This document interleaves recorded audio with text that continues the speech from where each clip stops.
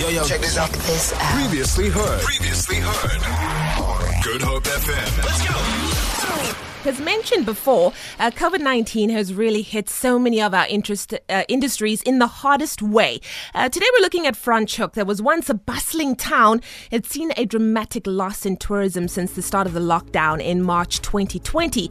Since 90% of the town's income is from tourism, specifically from foreigners who just love the town's great food and wine experiences, the current travel and tourism bans have had a devastating impact on the community.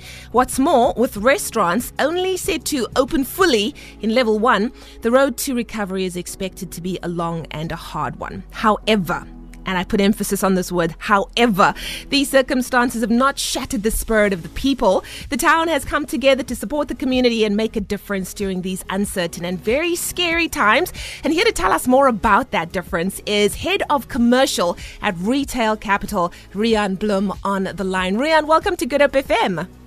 Hi, Leigh-Anne. Thank you for having me. I am so happy to be speaking to you, Rean. Oh, you know what? Whenever I hear stories like this, I just get so excited. Let's start off with a context first. COVID-19, we know, has had a very devastating effect on so many industries, the restaurant industry being one of the hardest hit. With level 3 now here, what are restaurants operating like in Franschoek at the moment? So I think like you said in the beginning, 90% of the town's income is from tourism, specifically the foreigners going there. So big impact on foreigners not being able to visit the town, but even on inter-provincial restrictions. I mean, there's just not the amount of tourism going there. Yeah. Fortunately, the restaurants could open now with advanced level 3, but still with the restrictions, it's just not necessarily worth it for them to open. You know, you go to a restaurant to have a social experience, have a glass of wine, pair it with your food, and they can't do that at the moment. So still very quiet and a long, long road to recovery.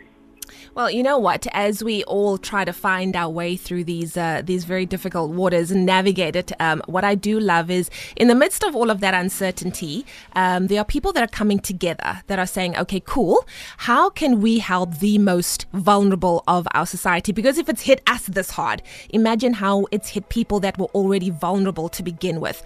Can you tell us what some of the top restaurants in Franschoek have done to help others at this time?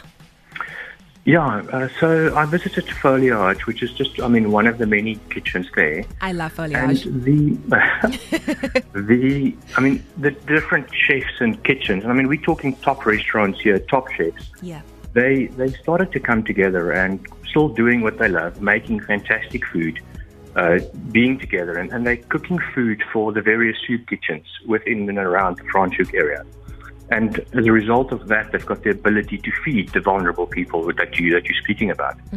And it's not just the food they're doing. They're building hand sanitation stations. Wow. They are educating the kids. They're teaching them about social distancing, which is very difficult in some of those communities. But it's really about educating, feeding those individuals, and teaching them about general sanitation. Rean, can you tell us how the Eat Out Relief Fund as well as Retail Capital have supported restaurants during this time?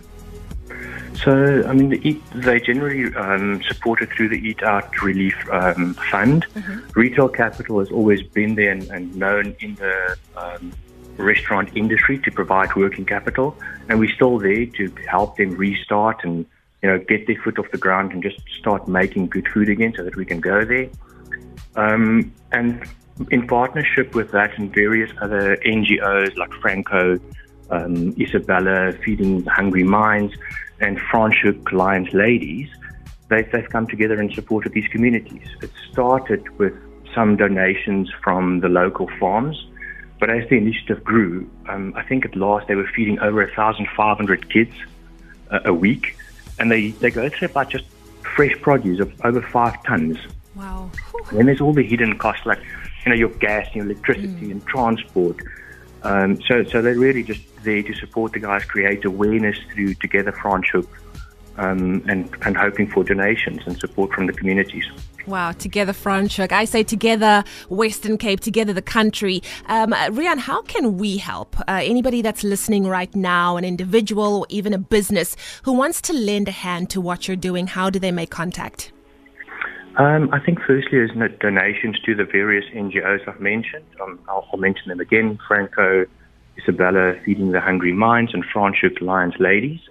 Alternatively, follow Together Franschoek on social media.